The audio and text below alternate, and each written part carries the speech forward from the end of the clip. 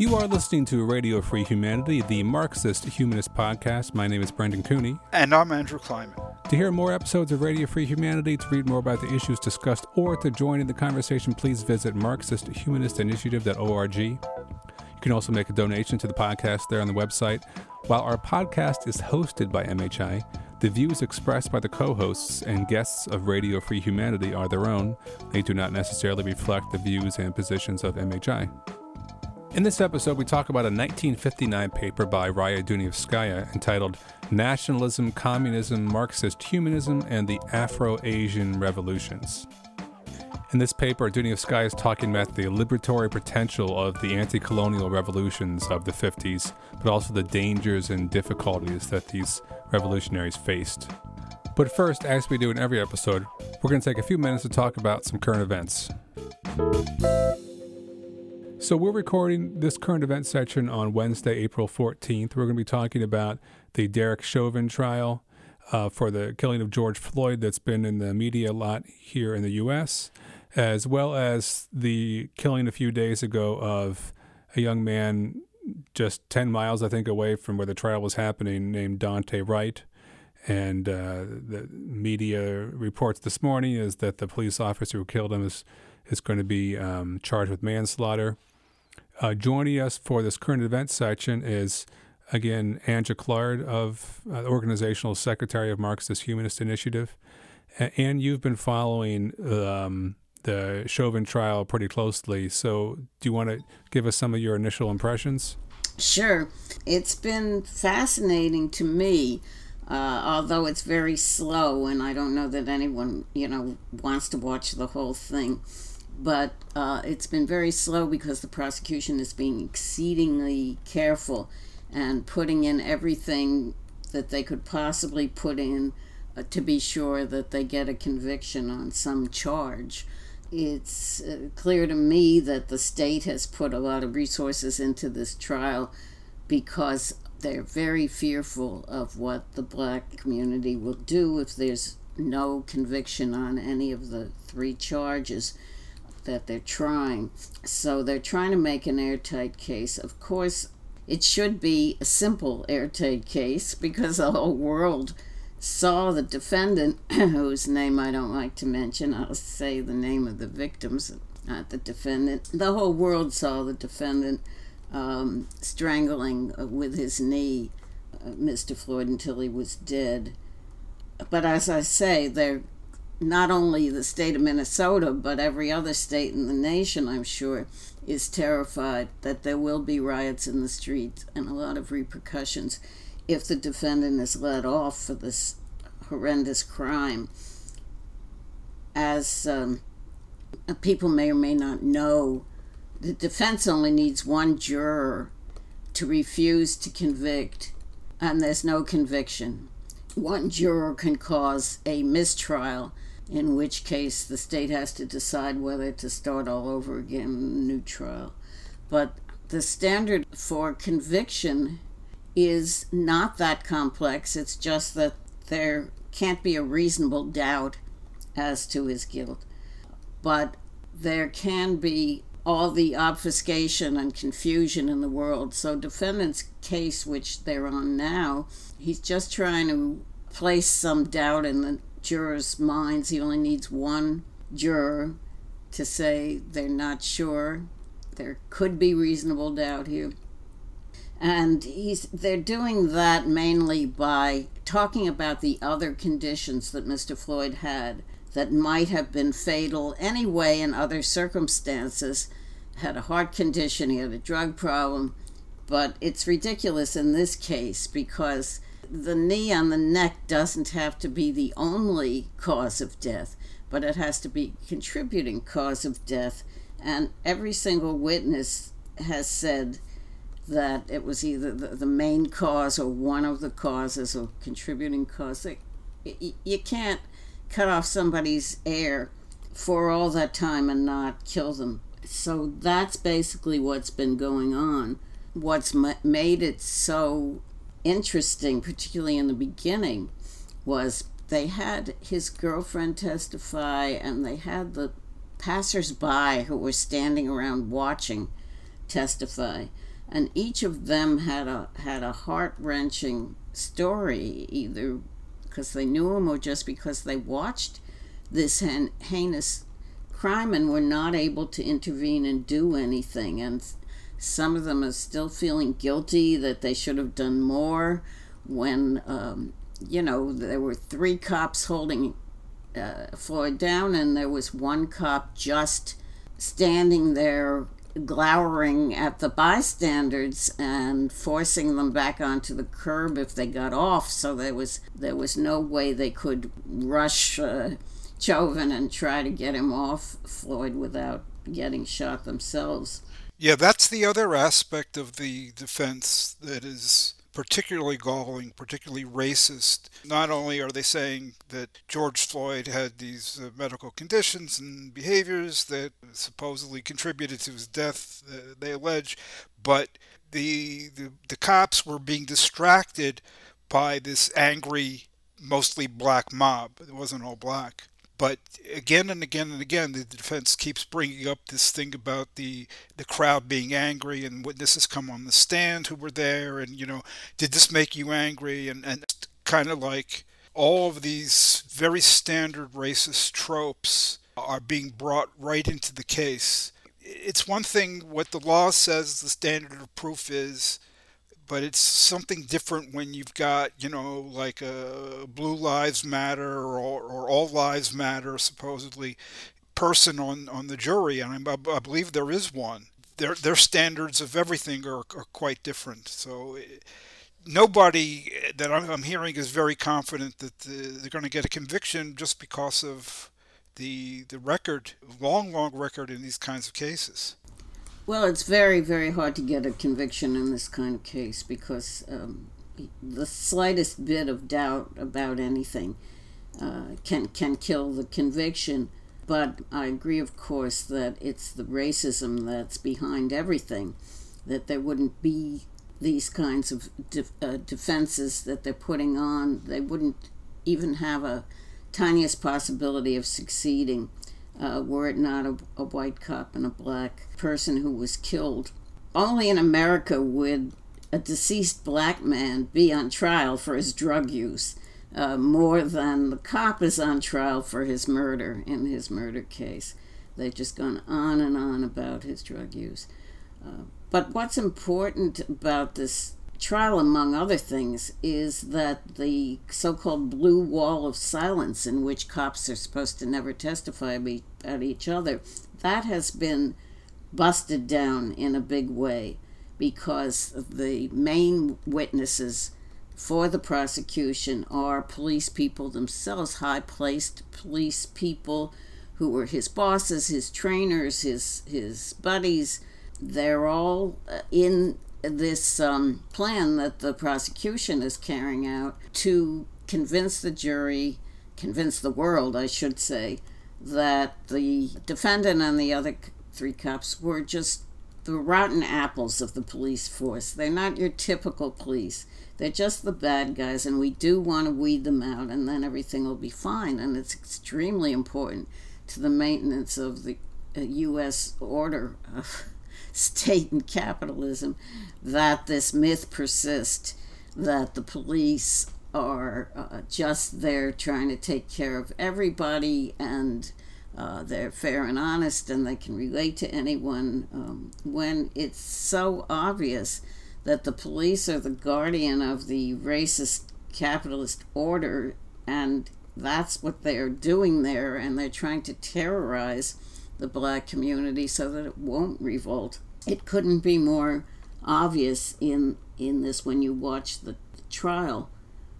So it's good that there's no longer the inevitability of being unable to convict because the blue wall of silence is down, but it still goes on most places most of the time.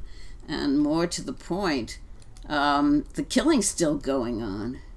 The fact that Daunte Wright was shot for absolutely nothing 10 miles away from where George Floyd was killed just a couple of days ago, it sort of boggles the mind.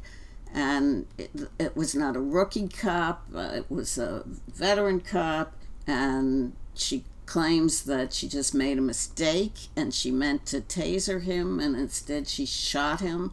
Well, extremely hard for cops to mistake their taser gun for a real gun. They're worn on different sides of the body. They look and feel completely different. You have to be in some kind of I think, a racist panic that a 26-year veteran should not succumb to make a mistake like that. So if it was a mistake, it was a mistake rooted in the racism that permeates the whole police culture and all the police together.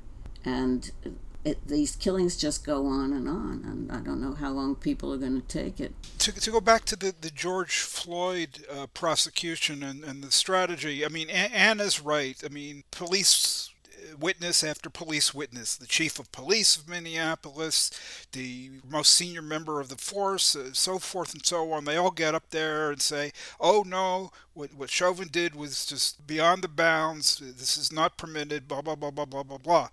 What everybody knows is that there's one thing that's written down and, in the training, and then there's the on-the-job training, and they're completely different, and that's policing in the United States, right?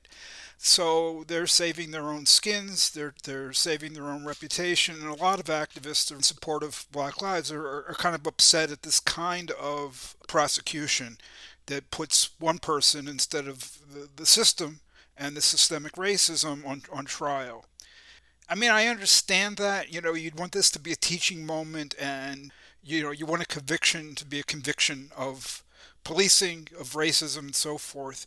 The problem is, as long as you're dealing with the U.S. legal justice system, it doesn't work like that.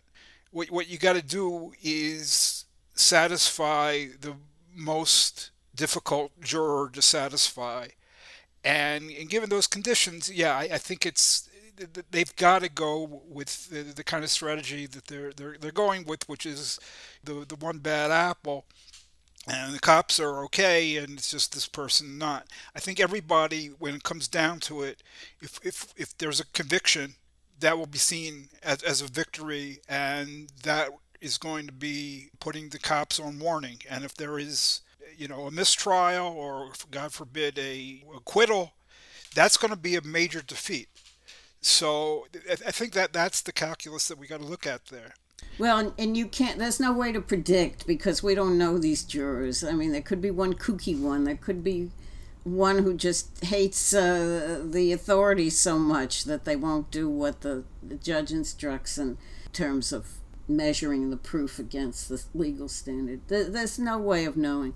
But it is clear that if there's not a conviction, all hell will break loose because not only of this nearby case of Daunte Wright in Brooklyn Center, but there have been a number of other killings lately. There appears to be no abatement in the cops' killings as a result of everything that's happened since George Floyd was killed.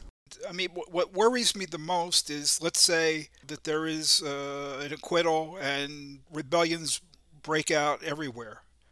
What then? The problem is that white America, I mean, despite the mass support for BLM after George Floyd was murdered, and you've got the demonstrations, there was an uptick of support, but the Republicans and Trump, and they've done a really good number of scaring people once more. So what the protests do is basically make it a question of policing is rotten to its core in the United States. It's a systemic problem of racism that is built into what they do there to keep the black community and other similar communities down. And at that point, white America has to choose, and they always choose the cops. We want the cops to keep us safe. BLM is not going to keep us safe. And I think this is the problem that the movement faces, despite all of the talk of defunding the police and the reimagining policing. And former President Obama came out yesterday and talked about reimagining policing. Nobody has a viable alternative within bourgeois society. The only viable alternative, is for communities to control themselves, to take all of this kind of force out of the hands of these thugs. But nobody wants to say that. Nobody really wants to do that. There have been examples of like self-defense of the black community in the past, late 60s, early 70s, but for some reason, nobody wants to go there now, so that we just get a bunch of abstractions about reimagining policing and so forth. But if there is not a viable alternative to the present system, people are just going to think, well, if there's an intruder, who's there to help me? And I think the movement has to grapple with this issue that when push comes to shove, if there is no alternative, white America is going to side with the cops at that moment. Well, that's all the time we have for this current events section. Up next, Andrew and I will be discussing Raya Dunayevskaya's pamphlet, Afro-Asian Revolutions. So today we're taking a look at a pamphlet by Raya Dunayevskaya from August of 1959 entitled Nationalism, Communism, Marxist Humanism, and the Afro-Asian Revolutions. It first appeared not in the form of a pamphlet, but as a supplement to the issue of her newspaper that came out in June-July 1959. What we're working from is an expansion of the 1961 edition, which was published by the left group of the Cambridge University Labour Club in England, with a foreword by Peter Cadogan, a new introduction, and other materials. So, Andrew, when we were choosing something from Dunayevskaya's work to talk about for the podcast, you thought this would be something that would have some contemporary relevance. The reason I think it's relevant, I think the main questions she's concerned with are still at work today, but in a different form. I mean, what she was dealing with there was third world revolutions, especially in Africa, getting sucked into the capitalist world by choosing one or another state power vying for world domination. So you had the U.S. and its allies. You had the USSR, which no longer exists, and to some extent you had China, which was vying for world domination. Now, the particular form of that doesn't exist because we don't have this bipolar world with the USSR vying for world domination. But you do have all of these efforts to create a new multipolar capitalist world, to forge some unity among the anti-U.S. capitalist powers. And a lot of people on the left, are building those kinds of campaigns, initiatives, whatever. That's what they're for, is, well, what we need is to ally with China as allied with this nation and that nation, and to build up a whole counter. Instead of a capitalist world with one dominant capitalist power, they want to weaken the power of the U.S. by building up an alternative pole of power.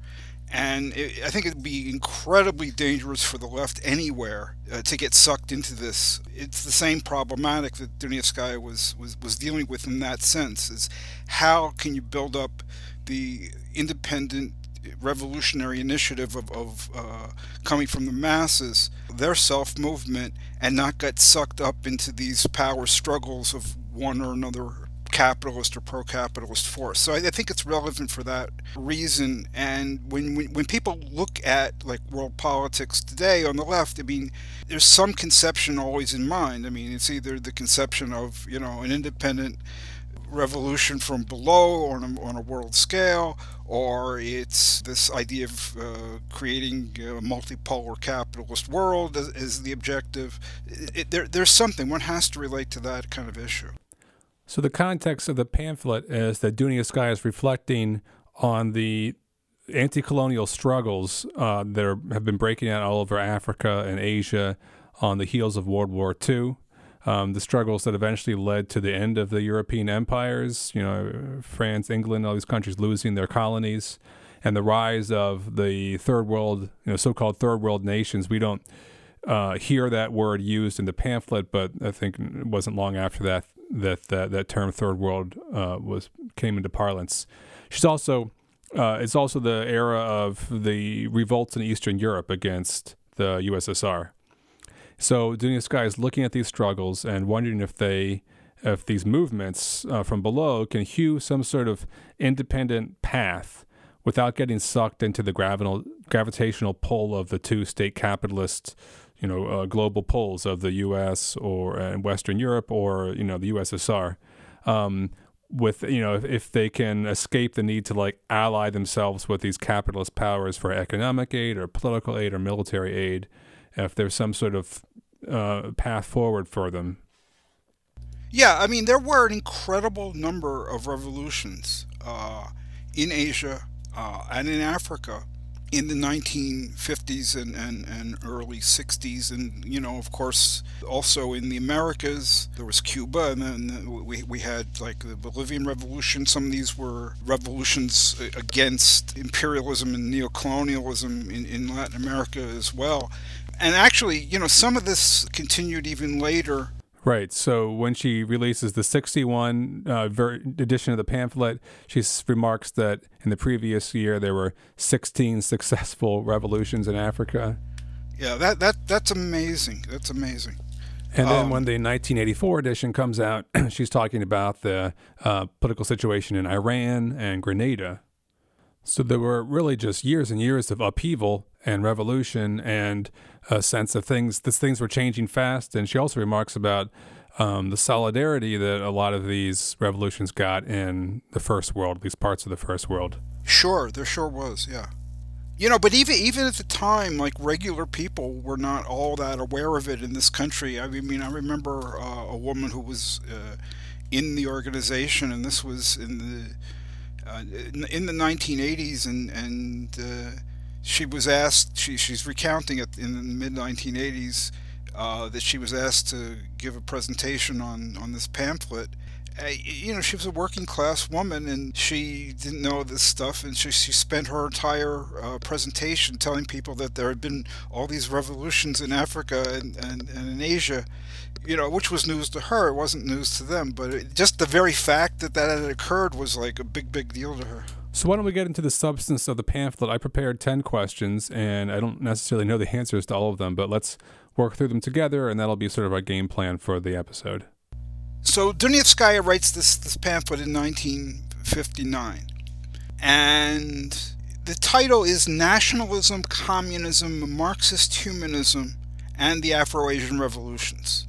Why do you think all these terms are there in the title? She doesn't actually talk about nationalism in the pamphlet specifically, but these are... Right. She talks about Pan-Africanism being the African form of nationalism. Right.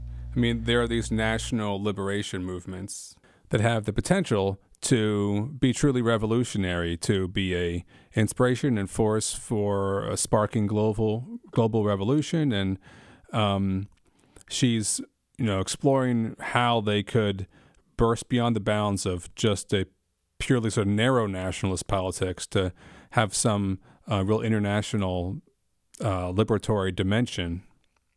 At the same time, they could be pulled into the Soviet orbit. And, she doesn't think for 1 second that that sort of relationship is going to be beneficial to the masses in those countries who are yearning for freedom and struggling for freedom. The Stalinist Russia wasn't good for the workers in Russia, and it's not going to be good for the African masses either. I mean, the term Marxist humanism in the pamphlet, I think, is there because she is a Marxist humanist, for one, but she identifies this sort of masses in motion and the creativity of masses with Marxist humanism, the development of forces from below that ceaselessly strive to overcome their exploitation and oppression. So she's trying to work out all the things that are working against that sort of self-development of the masses, which includes not just the external forces, but the internal forces and the leaders of these movements, which often fall into an administrative mentality and think narrowly in terms of grabbing power and not self-development of masses.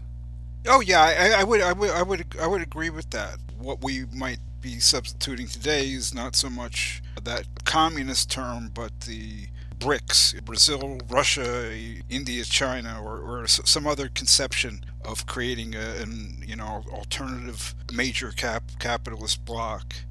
That might be the threat that comes from within the left that revolutions face. The issue of nationalism still is something that still comes up, right, in the left.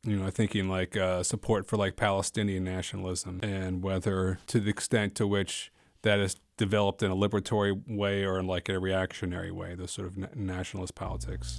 Oh, for sure, right. I mean, what was, I think, kind of more characteristic of that age, where, about 60 years ago when Donetskaya was writing this, is there was an attempt to have these national revolutions that had their own flavor, that were either supposedly non-ideological or were just meant to be in some way an alternative to both private capitalism and to state capitalism. Even Castro in Cuba originally, tried to say that he was pursuing a third path. And that didn't work out real well.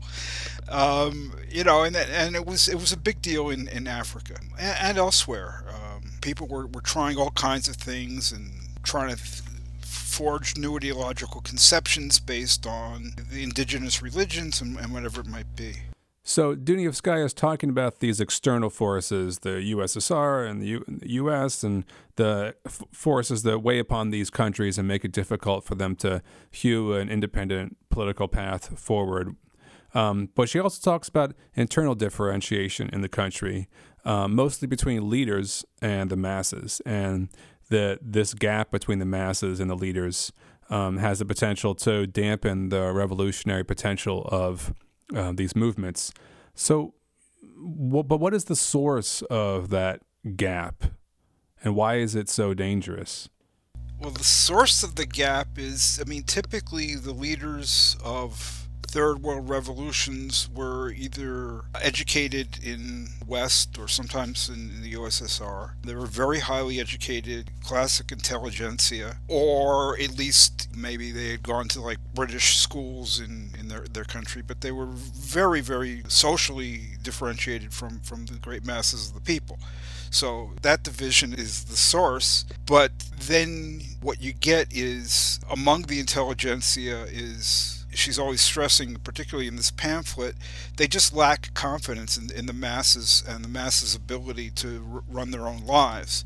So they then think that the intelligentsia, the leaders, they have to be the ones in control and set the direction, and in some sense use the energies and the fervor coming from below to further the direction that the leaders have in mind.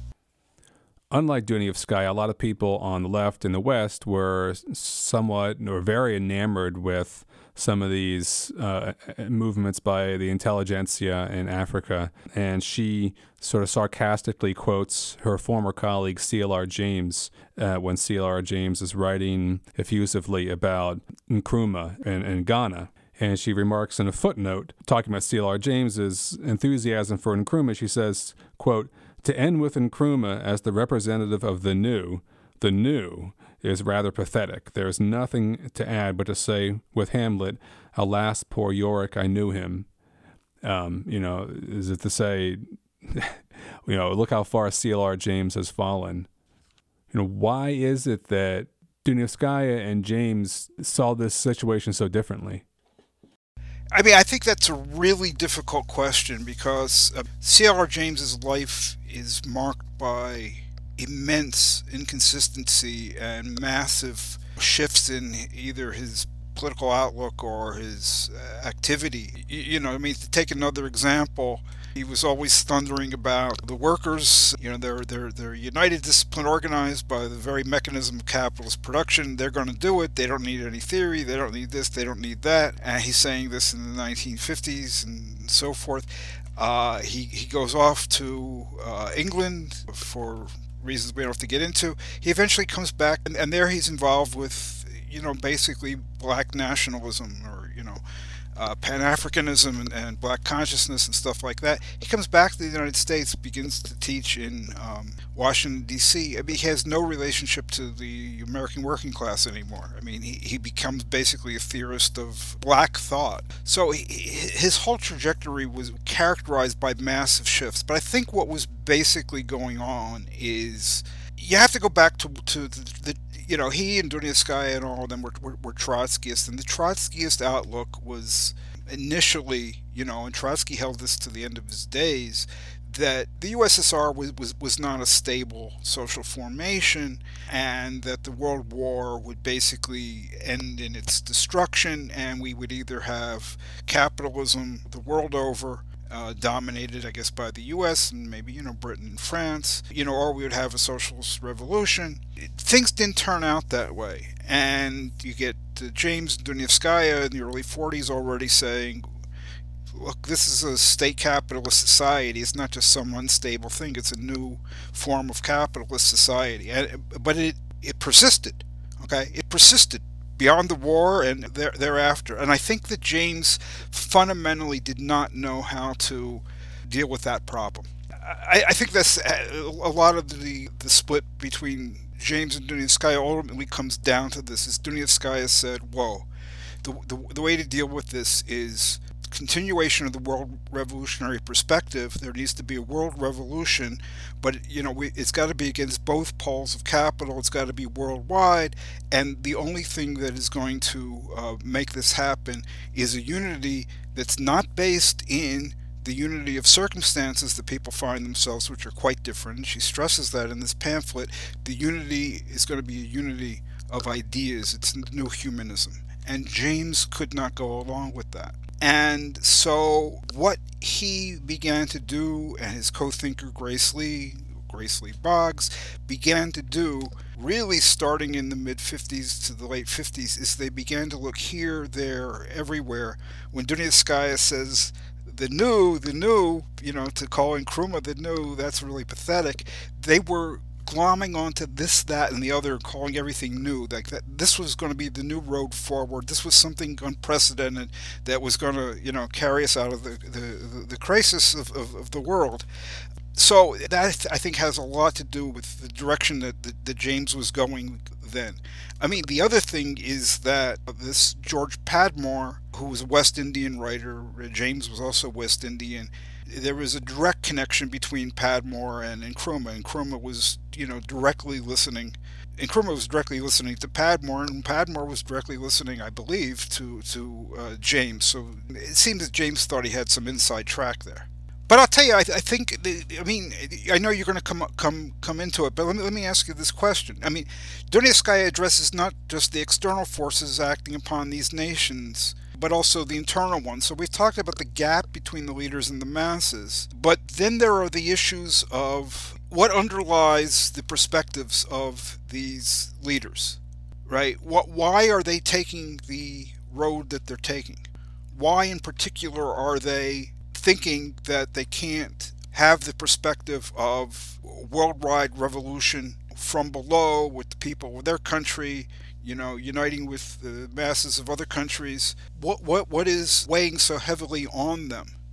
A good deal of this pamphlet is devoted to that question, right? Yeah, you're talking about the need for economic development? Yeah. Yeah, well, as former colonies, these countries had not undergone much substantive economic development. They were mostly used for their extractive industries. And the new leaders of the countries felt the need to develop infrastructure and human resources and find sources of capital to invest in the country. And the most logical place to find that capital investment to those leaders seemed to be to ally themselves with the USSR or the US or some country that could be a ally. Or so they thought. And by the way, this is the other continuity between 1959 and right now. Mm-hmm.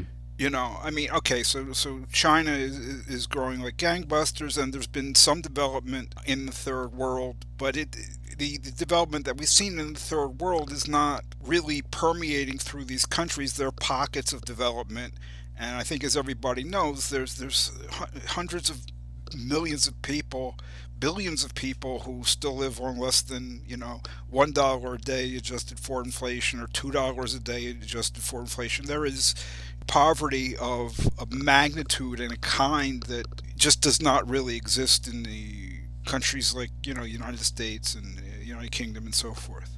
So that all continues. Yeah, and decades later, a lot of these countries, they still, to the extent to which they've attracted foreign investment, it's mostly been for their extractive industries, the energy and other natural resources, but not like the development of them as rival economic powers, or the development that would just raise the general standard of living for people in the country. Right.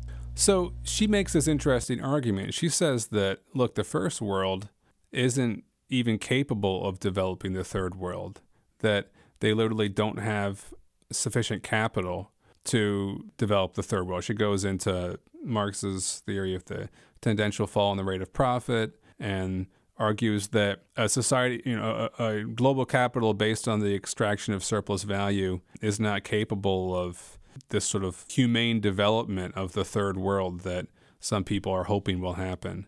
But one of the things that it's not clear to me from the way she's arguing, and maybe you can answer this, is, she says they don't even have sufficient capital, or they're not capable of developing these countries. I mean, she's saying literally they don't have enough money to develop these countries, or that there's no incentive to develop these countries because there's no profit that they would get from this compared to other sorts of investments. It's the latter. I mean, Dunetskaya is through and through Marxist. So she doesn't view capital as money, and she doesn't view capital as means of production. Capital is self-expanding value, right?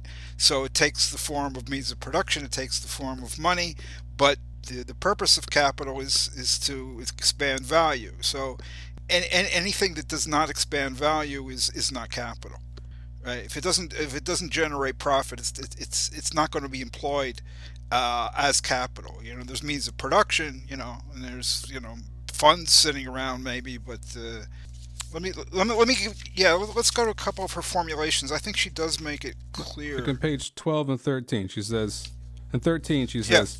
even in prosperous times, the advanced countries do not have capital sufficient for the development of the underdeveloped countries. Right. Okay, but look at the sentence before that and the sentence after that. She says there isn't enough capital produced to keep the crazy capitalist system going with the self-same profit motive on an ever-expanding scale. Okay, so she's saying there isn't enough if the motive is profit. I see. And you got to increase the scale of profit. And then she says right after the sentence you quoted, so long as the motive force of production continues to be the accumulation of surplus value, even 24 hours a day labor still fails to create sufficient capital to industrialize the backward lands.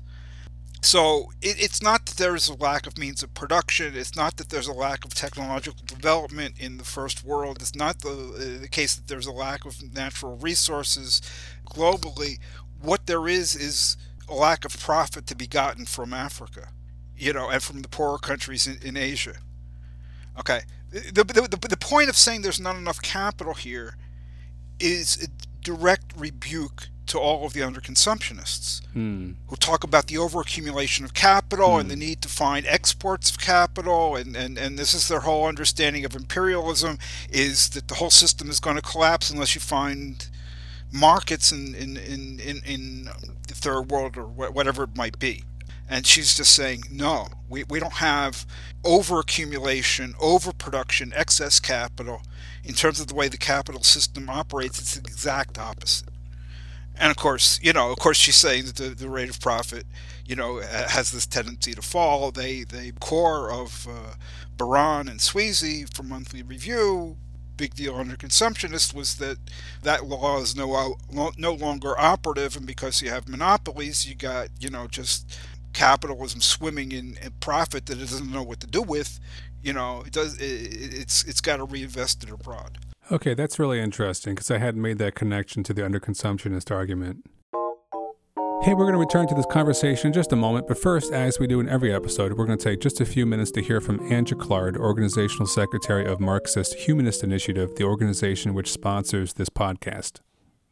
Marxist Humanist Initiative, or MHI, aims to contribute to the transformation of this capitalist world by projecting, developing, and concretizing the philosophy of Karl Marx and its further development in the Marxist humanism articulated by Raya Dunayevskaya. The ongoing COVID-19 pandemic and today's many other social, political, and economic crises make this a moment to engage people in discussion of these ideas. In the U.S., we are faced with the threat of Trumpism triumphing and all-out authoritarianism extinguishing our right to carry on these discussions. Yet at the same moment, the multiracial movement for Black lives has spread to every corner of the country and the world, launching a flood of activism and new ideas that deepen the concept of freedom. MHI is dedicated to the task of proving theoretically that an alternative to capitalism is possible. We are distinguished by our economic analyses in which we do not merely assert but demonstrate that the only opposite to the current world economic system is its abolition and replacement with one not based on the production of, quote, value, close quote. Because capitalism cannot be fundamentally reformed, attempts to reform it lead to an intensification of state capitalism, not to socialism.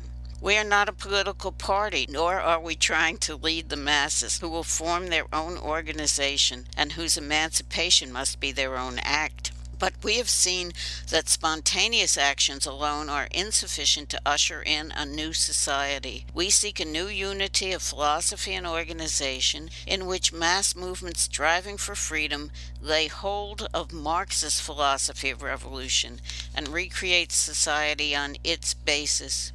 Our ideas and actions, as well as our structure and rules, are guided by the interests of working people and freedom movements of people of color, LGBTQ people, other minorities, women, youth, and all those around the world who are struggling for self-determination in order to freely develop their own human natures. We have no interests separate and apart from theirs. To this end, we open our website to the widest possible dialogue with people around the world. We intend to practice as well as espouse a two-way road between our organization and people outside it as essential to developing a single dialectic in the relationship of theory to practice, and as the way to assure the survival of Marxist humanism. Please join us.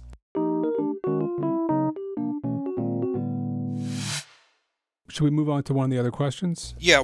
Why does Dunayevskaya think it's possible to avoid or bypass the stage of capitalist industrialization in the third world countries?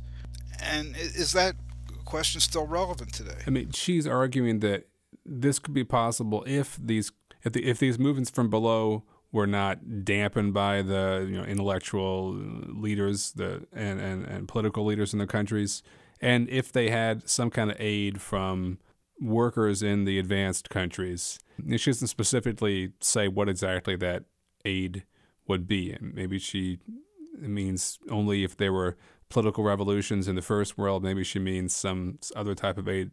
She doesn't actually say that I am aware of. But she's saying, this is theoretically possible that you don't need to go through some capitalist phase and some like mechanistic conception of the movement of history in order to have a socialist society, but it would require certain things to happen. And so she's trying to work out in some form in this pamphlet what would be required. Right. So one thing that would be required is that you no longer have capitalism where, the ever accumulating self-expansion of capital is the goal. Because as long as that's the goal and you can't make a lot of profit in so-called backward Africa or backward Asia, they're not going to be developed. So you have to get rid of that, and you have to get rid of that on a world scale. But this issue of this, kind of static, cookie-cutter, mechanistic, moving through stages of history, I think is very relevant because that has a long history within Marxism, and Lenin fought the Narodniki, the populists in Russia, and they were arguing that Russia was not yet capitalist and it didn't need to go through capitalism. It could bypass capitalism and move directly to some sort of communal society based on the pre-given indigenous communal form there, the Mir. Lenin fought them. One of his major works was the development of capitalism in Russia, a tremendously important work. And Dunayevskaya, even in this pamphlet says, look, Lenin was right about this. He fought them and he won, and he was right. Okay, so why does then Lenin begin to talk about countries being able to bypass this so-called necessary capitalist stage, and why does Dunayevskaya talk about countries being able to bypass this supposedly necessary stage? It's not that the capitalist development is unnecessary. It's that the question of development is a question on a world scale. It would not have been possible for human society to move to socialism without first having capitalism. I mean, you could not move directly from feudalism to socialism. That would have been impossible. But it is a question of world development, not national development. And the whole problem of all of the people who get stuck in this, moving from stage to stage, is an acceptance of the national limitations. Once we do have capitalism and capitalist development, there is no compulsion that every country has got to move in lockstep in some cookie-cutter fashion through all the stages exactly the way Britain did and so forth did.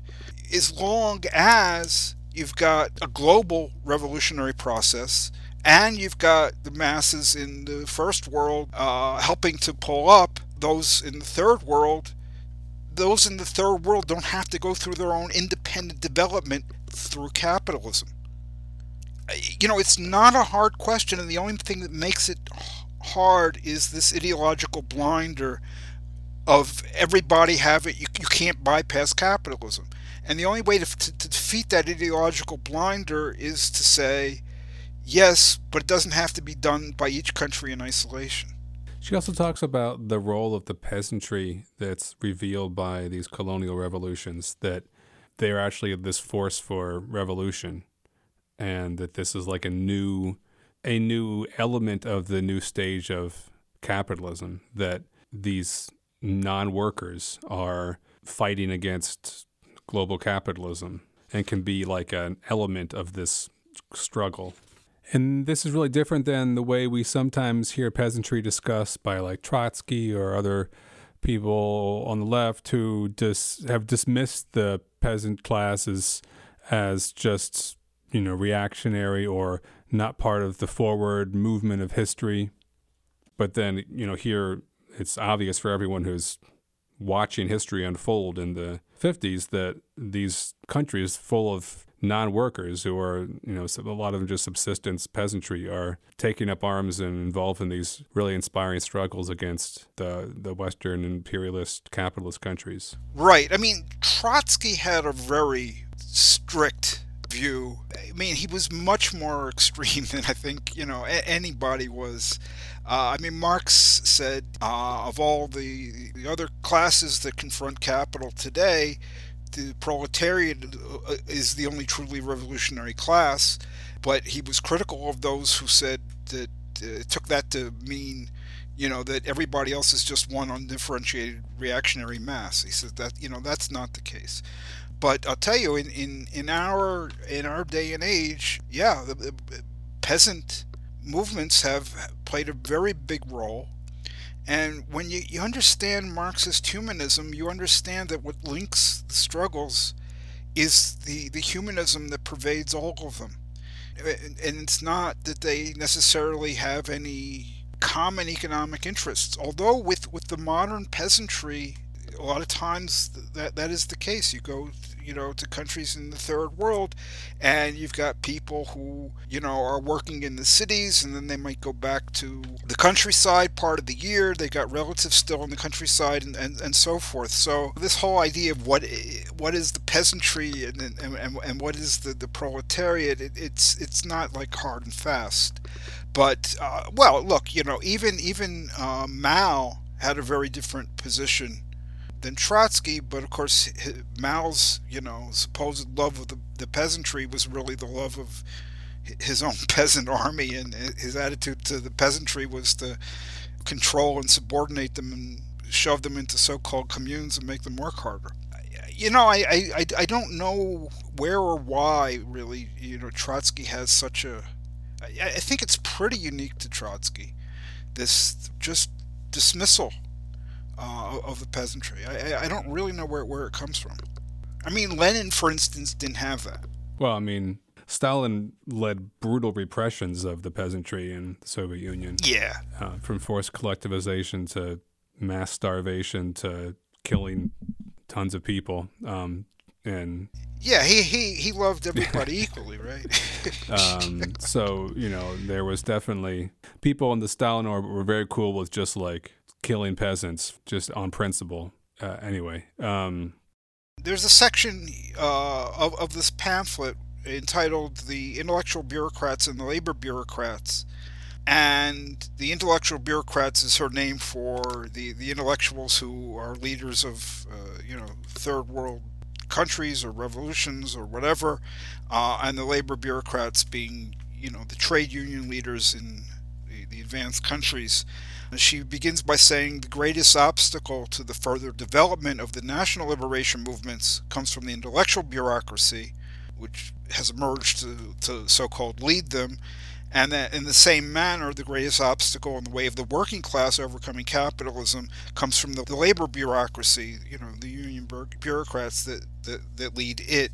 And she begins, I think, to argue that these are really different manifestations of the same thing, appropriate to different countries. It's the same kind of attitude and the same kind of social force. It's an attitude of superiority to the masses, thinking that the masses are backward and that they're, this force to be led but not to be listened to and not to, God forbid, take direction from. And the social role of these intellectual bureaucrats or labor bureaucrats, she says, is to control their so-called constituency. The job of the intellectual bureaucrat is to control the peasant revolt or any popular revolt, prevent their self-development, and the labor bureaucrat is there to do the same thing with regard to proletarian revolution. And she says that basically they've got the same attitude as the totalitarian state rulers, which she says percolates down to the intellectual bureaucrats. And she says this is why George Padmore admired the political genius of Mao. This is the same George Padmore who was advising Nkrumah, and he admired Mao as against what Padmore called doctrinaire Marxism, which Dunayevskaya says, him opposing, quote, doctrinaire Marxism means him opposing principled opposition to unprincipled opportunism. So, yeah, there's a lot of this leadership consciousness among the labor bureaucrats and the intellectual bureaucrats, and basically, whether they are in or out of power, if they're not in power, they view themselves as somehow, under the right conditions, they're vying for power, they're in line for power, and it's not that they're serving the impulses for power from below, it's power from above to lead and really, control the mass movements. Well, can we move on to the last question? Sure. Dunayevskaya argues that there can be no independent path for these countries without the aid of workers from the first world. But at the same time, toward the end of the paper, she says, quote, "It is a cliché of an utterly mistaken order to tell a people that has no working class to speak of that, quote, only if the proletarian revolution occurs, etc., etc." So, she's saying you can't tell these people, oh, you can't have a revolution now. because you have to wait for the world revolution. So what is she trying to say here? Right. I mean, I have a view. Do you have a view of what she's trying to say? I mean, I understand that you can't just tell people you can't have a revolution now. You got to wait for the world revolution. That makes sense. I also understand that objectively, she's saying, look, these are not going to be successful as independent paths unless there's some kind of revolutionary activity to come to their aid, outside of their countries. I understand those two statements. I just don't quite understand how they work together to form a larger or a more general idea of a path forward. Oh, I think you do, actually. It's what we've been talking about. It's the world revolution wherein, because there has been capitalist development, there are some advanced countries which, if they do have proletarian revolutions, can help lift up and spur the development of the third world. It's because of that the countries, it's not the case that every country individually has to move in lockstep mechanically through a capitalist stage. Okay? So, only if the proletarian revolution occurs. There has been, there's already capitalism. If you have a proletarian revolution, okay, in the first world, right, you don't have to have one in your own country, right? You can be part of the world revolution, which is, proletarian revolution, peasant revolution, and so forth, right? But she says in the previous paragraph, the fact that there is no way out except by unified struggle of the masses the world over does not condemn the colonial and ex-colonial countries to inevitable capitalist development. That's exactly it. Yeah, that's exactly the point. So, but if there's no world revolution, and they can't escape, capitalist development without the world revolution, how does it not condemning them to capitalist development if there's not a world revolution? It's the failure or the lack of the world revolution that would be condemning them. Okay. Right. I mean, all of this is an argument for why there needs to be the unity of the struggle for freedom in the advanced countries, with all the proletarian demands and the struggles for freedom in the less developed countries with their own demands. She's saying there's no other way out. There's no way out via, Maoism, no way out via any sort of religious, version of liberation, no way out, by tying your fortunes to the capitalist West or the state capitalist, Russians. Okay, the only way out is this world revolution. The only way out for the third world is to develop technologically, and that can only come via this world revolution. But it's not that these people have to wait for that world revolution to come and rescue them.